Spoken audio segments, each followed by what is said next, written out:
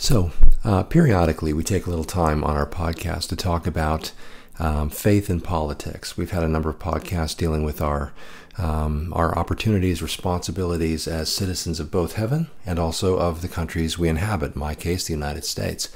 And so, whereas for some, it may seem that faith and politics are two things that not only are you told not to talk about at the dinner table, but two things that may not necessarily go together in terms of our daily Christian life. We should maybe not blend these two ideas. Well, I would suggest that, in fact, we should. If you're familiar with our podcast here at the Parsons Pad Podcast, what we do is we talk about, we approach this ministry as a discipleship podcast. We talk about equipping people for a lifetime of knowing, loving, and following Jesus. And our primary focus is always the kingdom of God, is always the person of Christ, is always our faith. However, peripherally to that, connected with that, is in fact how we participate in the culture around us. And one of those things that we do to participate is to vote or to make our voices heard insofar as we can. I know there are those that watch this podcast from outside the United States where those opportunities may not necessarily be afforded you. But for those who do, there is, for those who don't, maybe I start there. It's like you don't necessarily have the opportunity to do the things that, or participate in the ways that we do here. And so, for you, in some ways, there's an element in which you there's a strong limitation on how you might participate culturally in terms of that. But on the other hand, in your case, God has given you a different avenue to pray and to lean on Him, to ask Him to do things that are beyond the scope of politics and that kind of thing, because you're not really afforded the right to participate in those things. And some might say, well, why don't we take that same approach here, just hands off of politics, and instead just pour ourselves wholly into prayer and not really get involved in the system around us.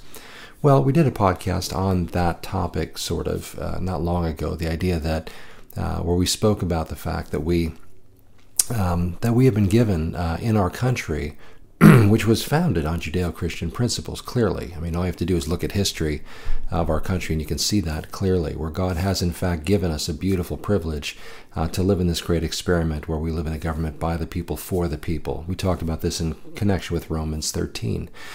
And how does the church interact with government and that kind of thing, and such. So in America, we have the right to participate. We're encouraged to participate. Our system is built on the idea of participation. And so as Christians, we should not blow that off. We should not set that aside, but rather we should, like Paul, use those things that our citizenship affords us for kingdom purposes, for the sake of helping to insofar as we can, influence culture in a way that ultimately, with the goal of leading people into a right relationship with Christ.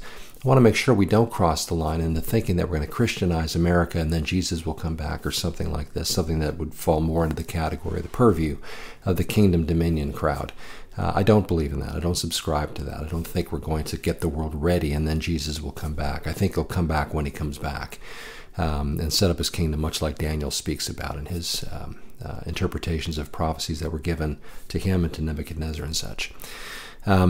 But that said, I think we should participate in our culture. I think we should engage. I think we should vote. I think we should, as hot button of an issue as it is today, I think there's even room for actual peaceful protest, not what's being called peaceful today, which is anything but an actual peaceful protest. I think we should exercise our First Amendment rights. I think we should take advantage of all of the freedoms and opportunities we have as Christians, knowing that these are tools that are given to us. And as a matter of fact, I wonder if, in fact, if we sort of blow off these resources and opportunities that we have, if, in fact, we're not doing a disservice to the Lord.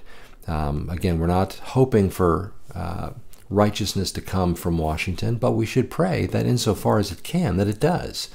We don't think America is the kingdom of God, but at the same time, we should, as citizens of that kingdom, we should participate in the in the system that we've been given an opportunity to. So that being said, that's why we do these political, faith, and politics podcasts periodically. That's not our major here. That's not what we focus on all the time. But in an election season, it becomes a wise thing to speak on this topic so the Christians can gain an understanding of how to balance these ideas and on how to feel like it's okay to participate and to engage and to vote, at the very least, to pray and to educate yourselves on the topics and on the candidates, and then to participate by voting, by going door to door if you believe in a candidate and that kind of thing. Never crossing the line and believing that this is where all righteousness will come from. This is going to usher in the kingdom of God. But at the same time, pursuing righteousness in the culture in which we live. We're going to talk about this in an upcoming podcast.